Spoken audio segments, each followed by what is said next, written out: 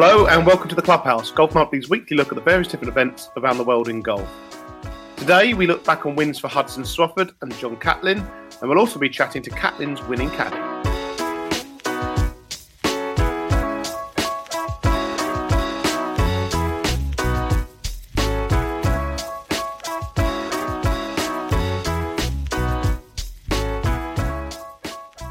Hey guys, it's Brooks Koepka. I just wanted to welcome you guys to the Golf Monthly podcast.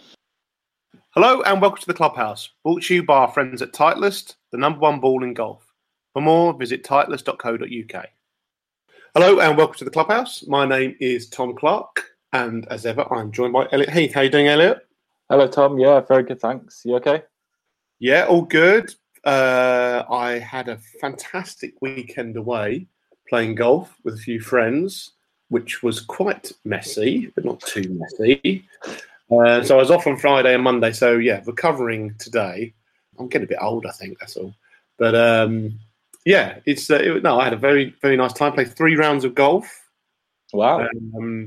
With the new swing in action. Had some good moments, had some poor moments, but no, reasonably positive. That's quite a long one. 2 nights, not just 1 night, 2 rounds. So what was your best round? Probably my first round, which I got 30 odd points. I can't actually remember how many I got. But yeah, we played all different kind of little formats over the week. So yeah, no, it was good. Played the right driver. I'm hitting the driver quite nicely. It's going a lot straighter than it was, so that's always good to hear. Nice. Got rid of the hook then. Got rid of the hook, but then my chipping around the greens was pathetic, to say the least. So I've got some more work to do. I'm a short game, just could not get going. But we played at a place which I'd never played at before, called the Wiltshire Golf and Hotel, and it was really nice. It was excellent. It was really good. Near Royal Wootton Bassett, if you've ever been in that part of the world, slightly west of Swindon. And it was very, very nice. They looked after us very well. Obviously, it's all a bit weird going away at the moment because you've got to wear masks and obviously social distance, and they were doing all of that. But it was really nice, really good food. And the golf course was very good. I was very impressed with it. Excellent fairways and tees.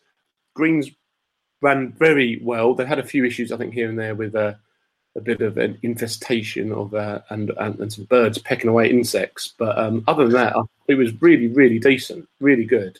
And the golf course I thought it was excellent. And somewhere I hadn't ever really even heard of. I thought it was really good. So it was nice to go away, and it felt reasonably normal, although it wasn't normal.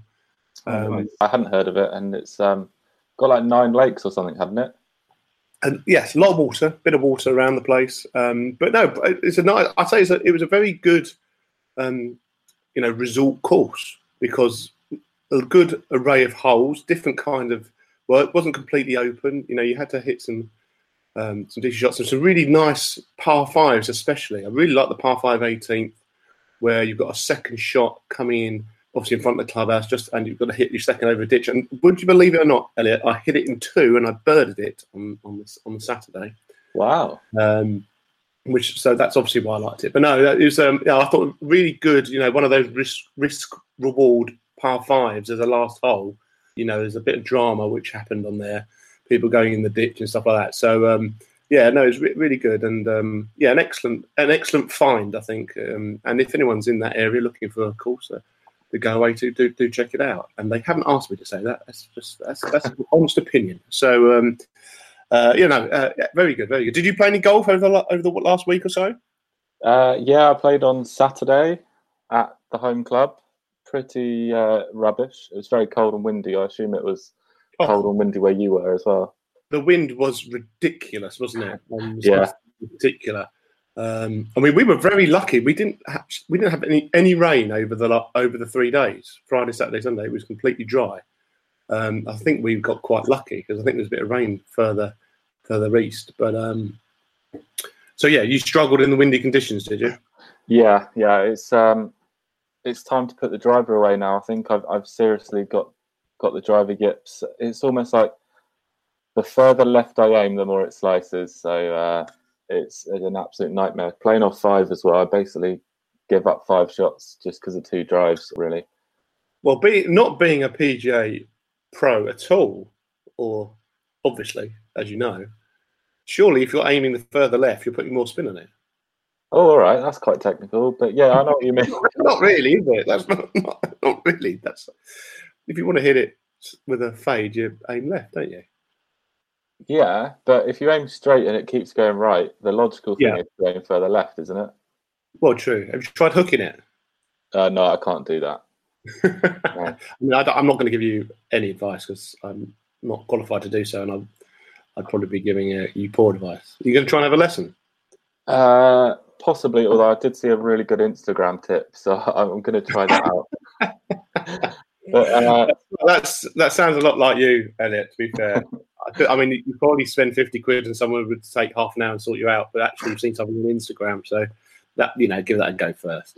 Yeah, basically at the moment I'm kind of coaching my girlfriend. I don't know if I told you. Yeah. And she's really improving. So on Saturday, before I teed off, she had a little pitching lesson to try and get her ready for her first ever round of golf next week. We're going to do 9 holes. And she's absolutely loving golf at the moment. We went to the driving range the next day, and then we did a little pitch and putt course. And her worst score was a 6 on this little par 3 course. So great. She's definitely picking it up.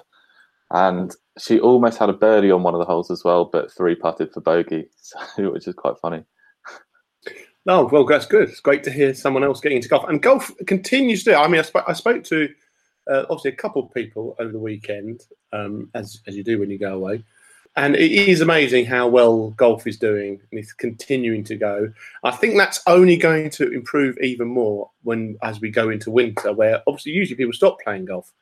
But because I think other sports are going to still continue to struggle. I mean, there's obviously no cricket anymore. That season's finished. But the football and rugby, if you're not allowed to have a shower after your game and you've got to go and play in 80 or 90 minutes in the mud and cold and not have a shower afterwards, I think there's a few people who might say, actually, you know what, I might have the season off. So that's the struggle that all sports are having to go through at the moment and having to deal with the situation. But I think golf is going to continue to pick up, and that's great news, isn't it? Yeah, definitely. A lot of my mates as well are really going to try and give it a go this winter, because they often play 3 or 4 times in the summer and then put the clubs away and call themselves fair weather golfers. But they're obsessed with it. I think the whole country's obsessed with it. But on that knife edge, I guess you would say, on the other side, I saw Cleve Hill Golf Club in where would that be? Gloucestershire, just near Cheltenham, is going to close down next year. We did a story on that on the Golf Monthly website, and there's a petition to save that course. It was an old Tom Morris design back in the 1890s, I think. It looks like it's on beautiful land, and unfortunately they're going to close it because of declining revenues, I guess. So yeah, if anybody wants to try and get behind that, I'd recommend them doing it, because it looks like a beautiful course. I think it's only 15 to 20 quid to play, and I definitely want to go and have a game there soon. Yeah, and there are obviously a lot of golf clubs still, although they may have picked up a few members, and actually some have picked up a lot of members. A lot of these golf clubs are built around, the social side and functions and things like that, weddings and stuff like that. And obviously all that has just stopped. That whole leisure business has completely stopped. And it's getting to the point where, things have got to be done, haven't they? Otherwise, I think there's going to be more and more, unfortunately, stories like that. I mean, we wish them all the best, of course, and hope that they get out of this situation. But there's going to be more and more, unfortunately, businesses who are going to struggle, and as we move into a recession and further into next year. So, fingers crossed, and let us know. If you want us to get behind you, if you're a golf club or a member of a golf club which is having issues, or perhaps you have a golf club which is doing fantastically well at this time, make sure you let us know. Because we might give you a shout on the podcast, or actually we'll probably do a social media post. So do get in touch, whether on Twitter and Instagram at Golf Monthly, or Golf Monthly Magazine on Facebook, or email us golfmonthly@futurenet.com. Yeah, it also made me think about Southwood Golf Course. Do you remember that in Farnborough, just by the office? That closed last year, and that was where Justin Rose, I think, learnt to play the game, because it's only kind of 5 or 10 minutes from Fleet, where he grew up. You just think how popular that would be now with all these new golfers. It is such a shame how, essentially these courses are businesses, and if they're not viable, then a lot of golfers miss out. Yeah, absolutely. And all we can do is we can hope that the government pull their finger out. I've seen some incredible things today about football attendances and football grounds, where I think one of them is Wealdstone, which I know because of the funny fan, Wilson Raider. Yeah, got no fans. But they got no fans. Well, at the moment, they haven't got any fans because they're not allowed any fans in the football ground to watch the match, because that's what's the football, they're not allowed to. But they have a bar, obviously, at the football ground, and they're allowed 40 fans in the bar, which is right next to the pitch. But they've got to black out the windows so that people can't watch it. But they can watch it on the TV in the bar. Wow. Ridiculous, isn't it? Things aren't quite right, are they? So, I was shocked when I saw that story. And I thought I'll mention it, even though it's got nothing to do with golf. But so fingers crossed. Yeah, if you've got any golf clubs and need any help, we're always up for retweets, aren't we? Or we're trying to help out people. Yeah, always happy to share petitions or, chat to members, chat to committee members, or even local residents, which we did with Cleve Hill, and get the real personal story, because we think of a golf club as a bit of business or something like that, or something the council runs, but actually it's ingrained in people's lives, it's ingrained in their families' lives, and gets them out socializing and exercising and enjoying this great game. Indeed. So let's that's great to chat about that, but let's move away from the green grass roots of the game and look at the Pro Tours, because there was 2 events which happened at the weekend, the PGA Tour and the European Tour. And on the PGA Tour, Hudson Swafford won his second PGA Tour title at the Corales Punta Cana Result and Club Championship, if I can say that. The American birdie the 17th hole to win by 2 in the Dominican Republic. Swafford was 5 under after 8 holes, but survived a back 9 double bogey to win for the first time since January 2017. I'm going to be really honest with you here, Elliot, and say that I didn't see an awful lot of this tournament. Did you manage to catch any of it?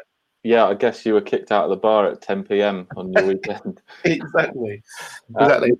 Yeah, I actually watched quite a lot of it with my girlfriend as well. Now she loves golf. She's going to get into it and hopefully come on holiday with me and stuff.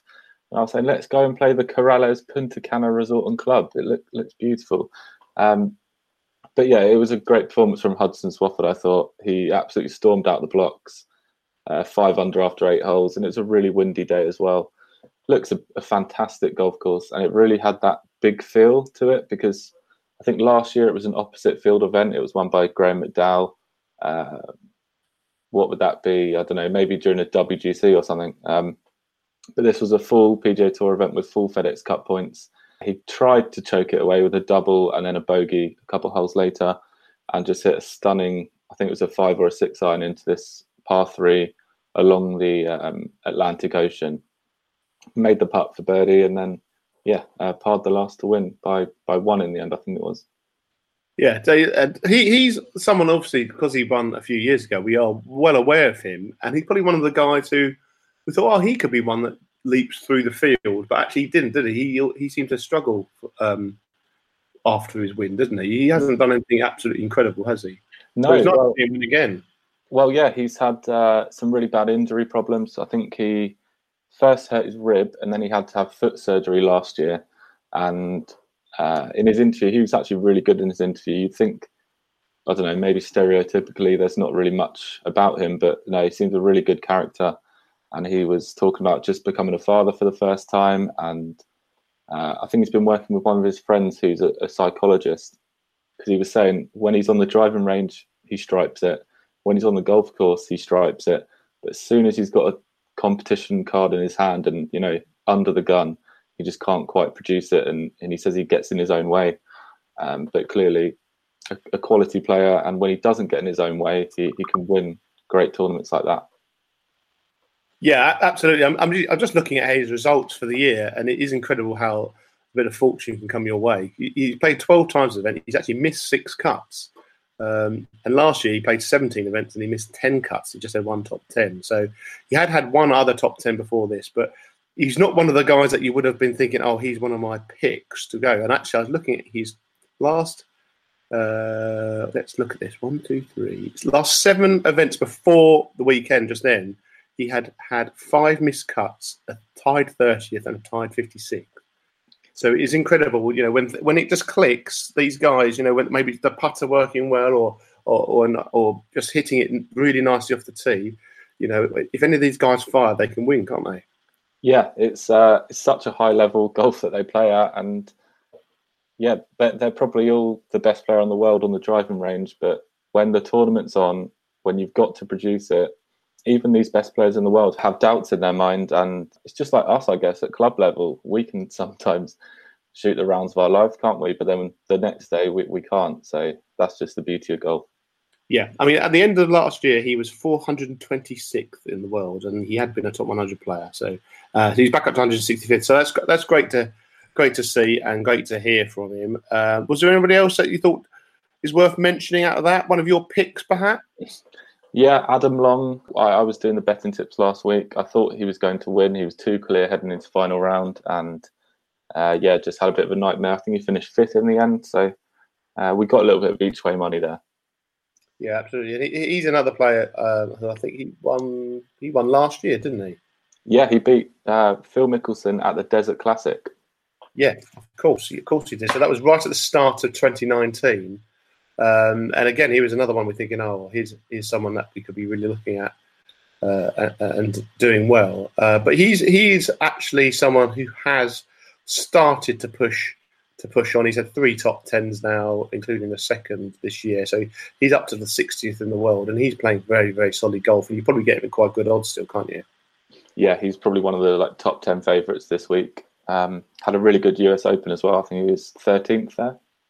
Yeah, I feel like I've got to put money on them already. So, no, absolutely. So, and then there was another event. Obviously, it was quite a big one. It was the Irish Open. John Catlin won his 2nd European Tour title of the month after birdieing the 72nd hole at Galgorm Castle. The American shot 6 under par round of 64 to finish at -10.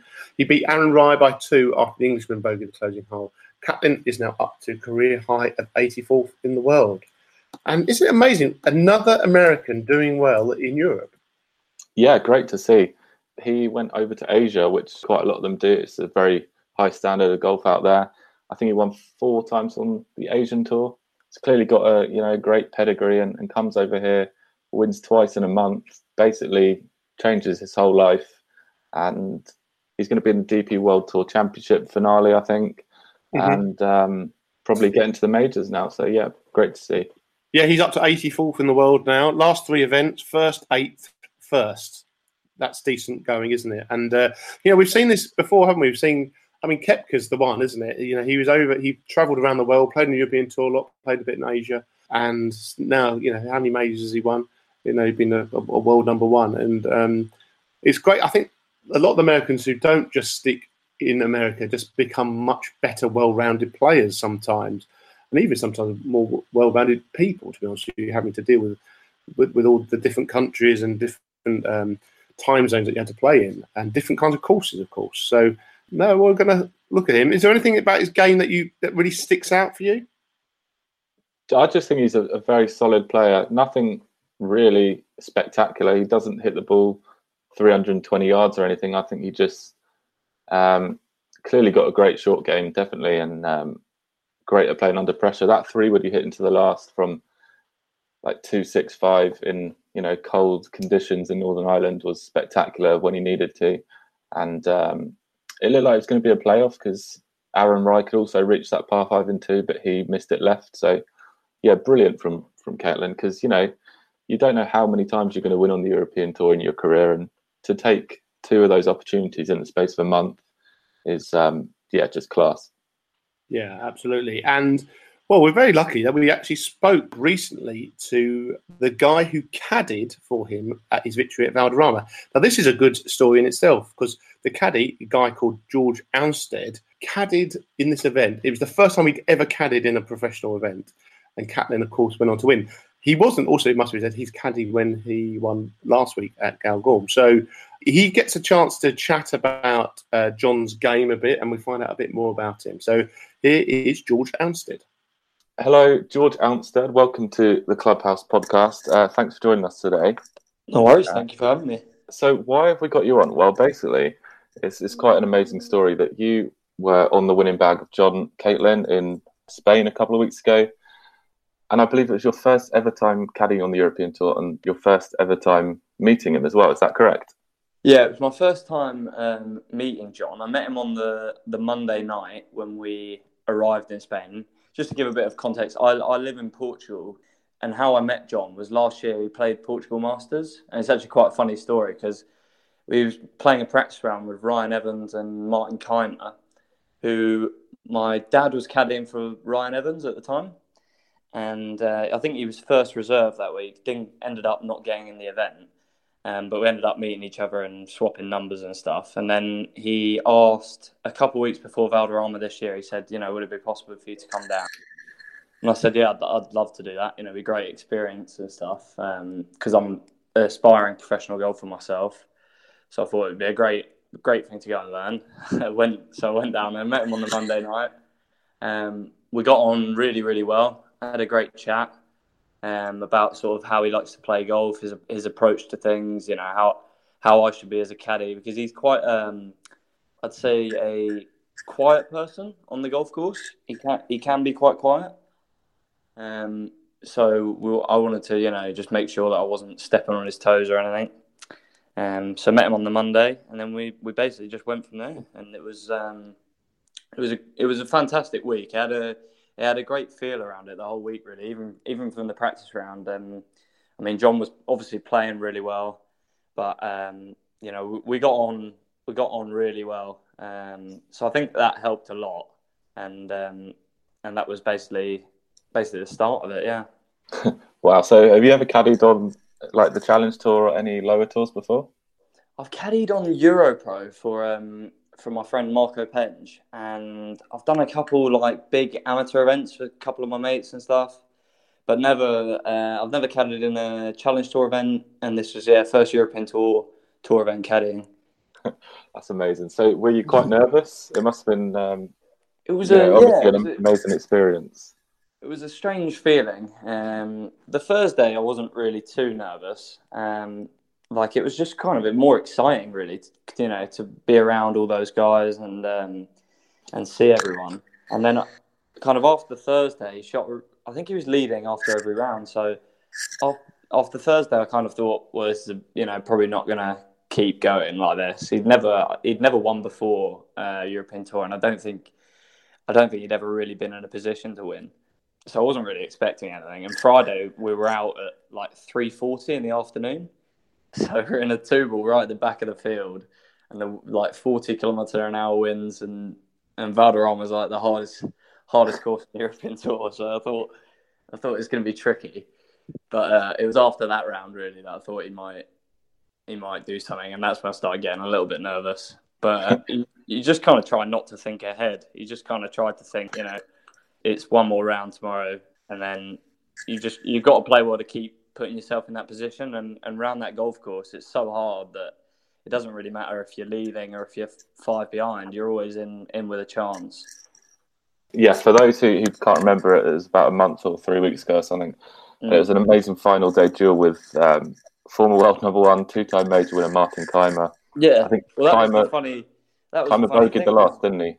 Yeah, and that's how I met John. I met him playing with Keimer in a practice round, so it was very weird to be a year later in the final group and then Keimer's there. It was a very strange experience. Yeah, but I think it's good to see Keimer playing well as well up close, because obviously he's had some struggles. Yeah, and I think the week before he'd been leading as well in the Belfry, and he made bogey to lose by 1. And then I think it was the same in Valderrama. He was tied going down the last, made bogey down the last. But if you remember that chip he hit, it was literally right in the jaws. I think it was like 1 roll short. So it was unbelievably nerve-wracking. It was great to see someone like Keimer, unbelievable ball striker. It was incredible to watch.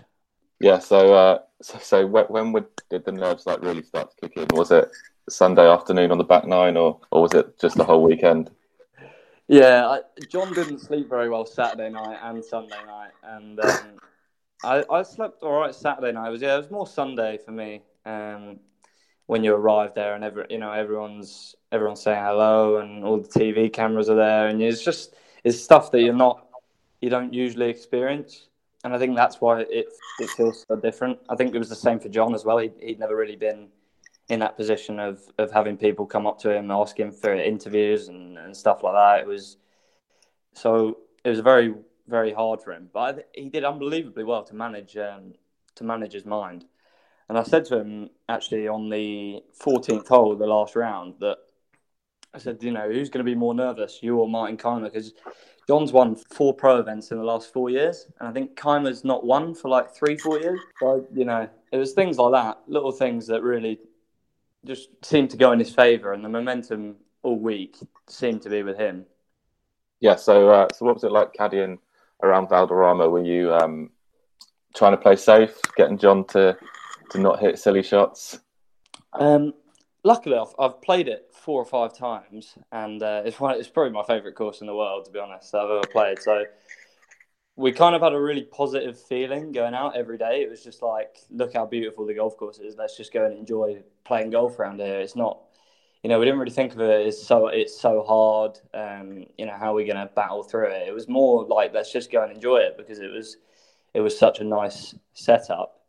And John's game is very, very accurately. He's very accurate, and it's kind of very well suited to a golf course like Valderrama. So we just kind of thought, go and play, just go and do your thing. And he tries to stay very in the moment anyway, which is good. But I think it was very hard for him on that last day. Yeah. And then you're on the bag again in Portugal the next week.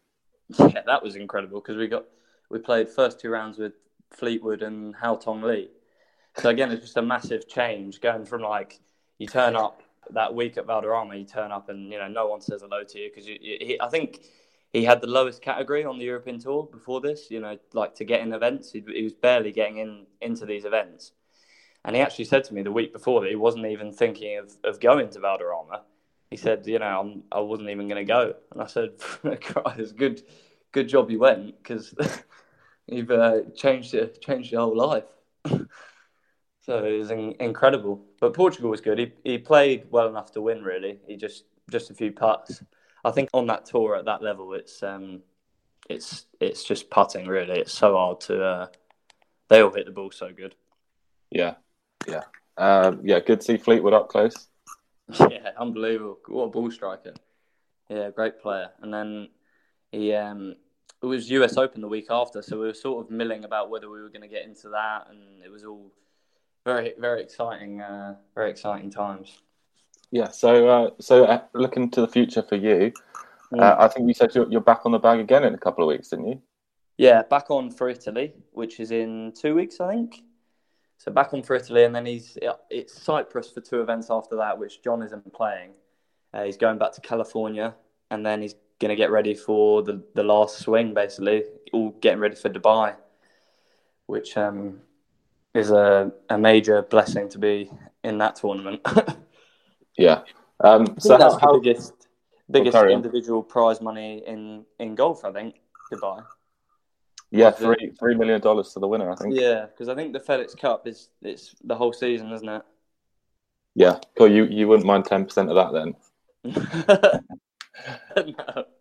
No, Christ alive. So yeah, for you as an aspiring professional golfer, what was this like? And do you take confidence that you now can see what it takes to win at that level or compete? Yeah, I take a lot of experience, really.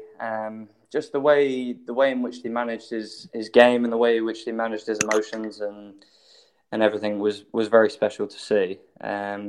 The pressure in that last 9 holes is very real, and you do see differences in the way people do things. People start to get quicker and little things like that. People start to talk less or talk more. So it's just given me a lot of experience, really. I would say it's something that you can't buy that, and and watching the way they all go about it. Even these top players like Keimer and Fleetwood, is really special. They're so detailed in the way they do things. Yeah, right. So what's your age and handicap? Sorry. +3 at the moment. Right. And are you planning to turn pro in the future? Planning to turn pro sometime in the next year. Yeah. So hopefully sometime in the next year turn pro and then give it a go. Try and make my own way. And what are your social medias so people can follow you? Ounstead Golf on Instagram. Yeah. Very easy to find.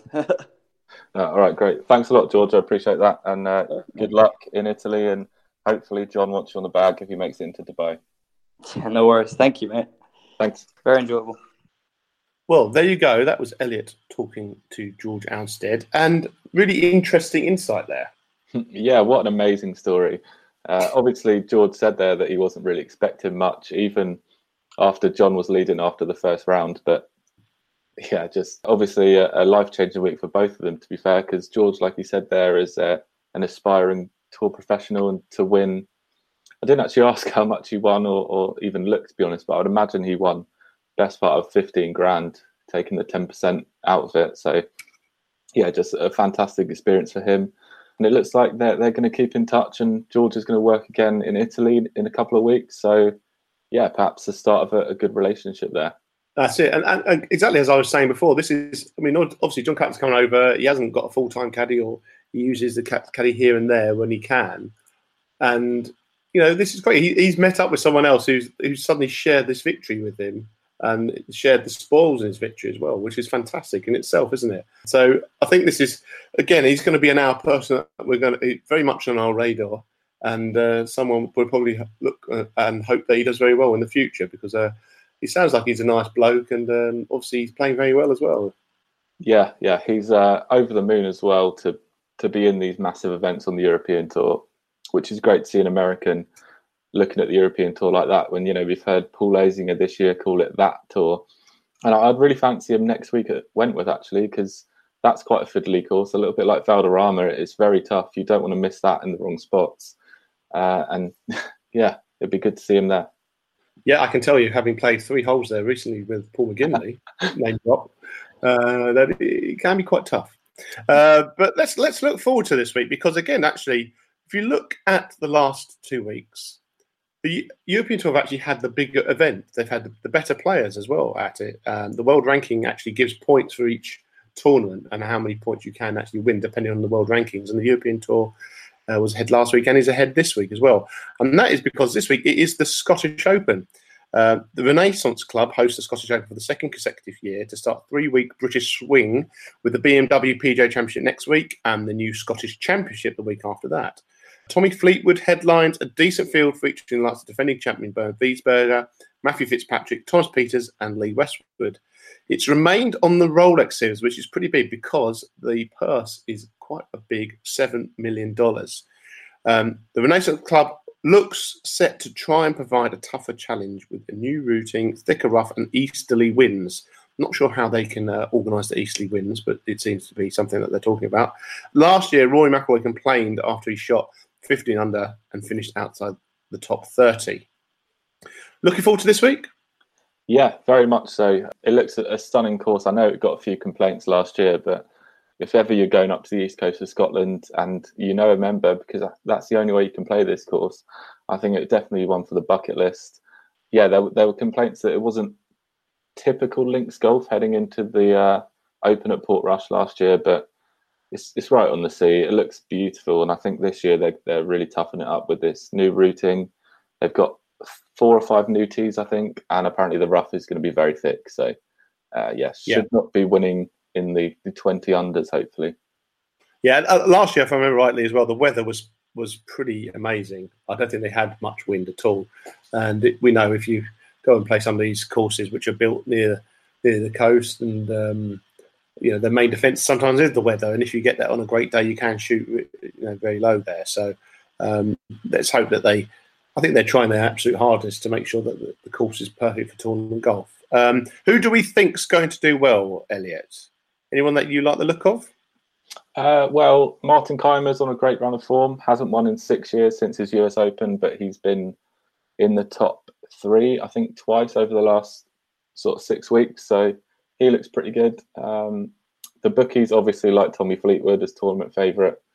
I would probably put my money on Matt Fitzpatrick, second favourite, I know, which is a bit bad, but a proven European Tour winner. And yeah, looks pretty decent at 12-1. Hasn't done much in too long, so he's probably due another win. Absolutely. I mean, obviously, he's also in the world's top 20, I think, or at least in the world's top 25. So I think he's definitely someone to look out for. I'm also going to go for an Englishman, Andy Sullivan. I like the look of. He's been playing really well in the UK. That UK swing he won and did very well in it. So I think he's certainly someone to look out for. And also, how about, we're in Scotland, let's pick a Scot. Robert McIntyre. He's 50-1. I think he's a pretty decent shout. Hasn't had an incredible year so far, but I think he's certainly someone who I think we should look out for. What do you think about Bobby Mack's chances? Yeah, definitely. He's been a bit quiet this year, but obviously we spoke to him on the podcast and he had a very long time off, just enjoying life at home. So, yeah, had a great year last year, so definitely could go well. Jazz Janet Watanabe as well at 66-1 was in the top 5 last week, I think, and really good sign of him playing well outside of Asia. So, yeah, it would be great if he could win on the European Tour. Because I'm definitely one of your favourites, isn't he? He's definitely one of your favourite golfers. So, that's great. Well, I'll be honest with you, this week, I'm not doing the best tips again because I'm too busy. So, and Sam Hemlett last week picked, we haven't even mentioned this, have we? No. He picked John Catlin to win. So as he's in such top form, I said, well, go on then, you can have another go. So do check out the golf betting tips by just Googling golf betting tips and clicking on the post on Golf Monthly, or you can go to the Golf Monthly website, golf-monthly.co.uk. Of course, check us out on social media. So, just have a look and see if Sam can win you some more money. Moving on to the PJ Tour, where there is the Sanderson Farms Championship at the Country Club of Jackson. Sebastian Munoz beat Sungjae Im in a playoff last year, and both men are back again this year. PJ Tour Rookie of the Year, Scotty Scheffler, is the tournament favourite, whilst Ryder Cup stalwarts Henrik Stenson and Sergio Garcia are both also in the field. Who would you like for this one, Elliot? Well, I'm actually doing the betting tips on the website this week, looking to go a little bit better after Adam Long only netted an each way last week. And high standards. That is high standards, which I like to hear there, Elliot. Not happy with an each wayer. Well, I just saw Sam had picked John Catlin and Adam Long was 2 ahead, and I thought this could be one of the best days in the Golf Monthly betting tips history. So that was quite disappointing. But yeah, so I'm going to read out 2. Mm-hmm. Number 1 will be Henrik Stenson, 55-1. I've gone 3 points each way on him, and I think he was 21st last week, which is very respectable, and he hasn't won this year or really done much, but he's only played 8 times. So I think, he's a finely oiled machine, and he's probably just coming into his peak this week, hopefully. And I also like Rafa Cabrera-Bello down at 80-1 as well. I think that's far too long for a player of his quality. It's amazing you seem to be picking the guys that I sometimes pick. It's isn't it? I love the way I always go, oh, we're in America, you always pick Americans. You've picked a Swede and a Spaniard, but I think they're both decent picks. And then I'm going to pick an Englishman. So I like Tom Lewis. Tom Lewis is 70-1. I think that's a bit long. He's been playing pretty decently, hasn't he? I think this is kind of event that he could actually do very well in. I think we should mention your mate Adam Long as well. He's 33-1. That's longer than I was expecting. No pun intended. But let's look at an American. How about Ches Reavie? 40-1. Now, there's a reason why I've picked him. Do you know what it is? He likes chicken farms. He might do. No, it's mainly because he was 3rd in his last PJ Tour start at the Safeway Open. And he shot, if I remember rightly, 66-66 at the weekend, Route 66. So he didn't do quite so well at the US Open, but he was obviously in very decent form at the Safeway Open. So I think he's just probably one of those really decent informed players who I think could do very well this week. And I think at 40-1, that's pretty long. And he's also, let's remember, he's inside the world's top 50 as well. So he's playing, really decent golf. So Chez Reavie, you heard it here first. Oh, well, hopefully he doesn't win because he's not one of my 4 picks. Well, on the website. Well, I might put some money on him instead. But yeah, there you go. Anybody else that you wanted to mention? No? You're going to keep them under your hat? Yeah, there are 2 secret picks that can be found if you Google golf betting tips and click on the Golf Monthly article.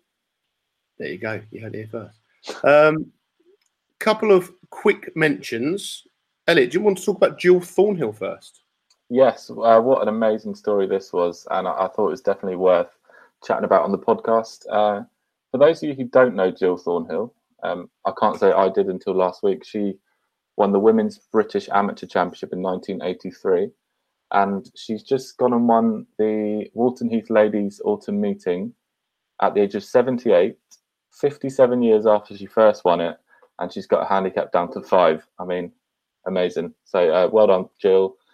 She plays off the same handicap as me, and she's 78 years old. So that's just incredible. I think that's a nice little story, isn't it? And yeah, it's amazing, and that just shows how great golf is and how the longevity. It's why we love golf. You can play it for so long. You can play it for so long. I haven't played a game of football now for an awful long time, and I'm 38. Your football career compared to your golf career can be huge, can't it? And when we say career, I don't mean career. I mean just being able to play it and enjoy it. So that's a great story, isn't it, from Jill? We have got a big stretch of golf coming up, haven't we, Elliot? We've got the BMW PGA Championship next week, followed by the CJ Cup and the Zozo Championship. And the world's top 5 are committed to the CJ Cup. And Tiger Woods has confirmed he's defending the Zozo title. So suddenly we've gone from having a little hiatus until the Masters to actually a lot of the big names suddenly come into play. And that's because really they want to play well at the Masters, don't they?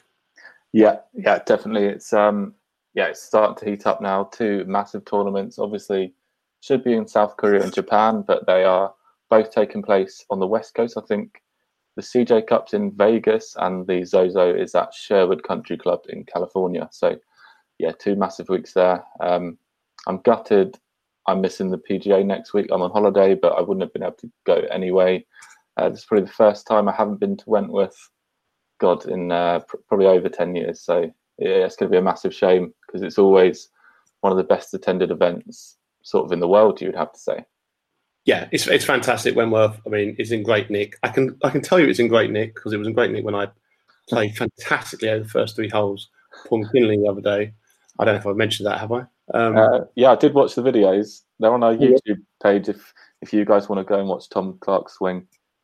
Exactly. You have the chance to rate my swing and also see how poorly I play Wentworth and also other stuff. So, Wentworth's great to see. And we said already, I mean, it has felt a bit more autumny the last week or so.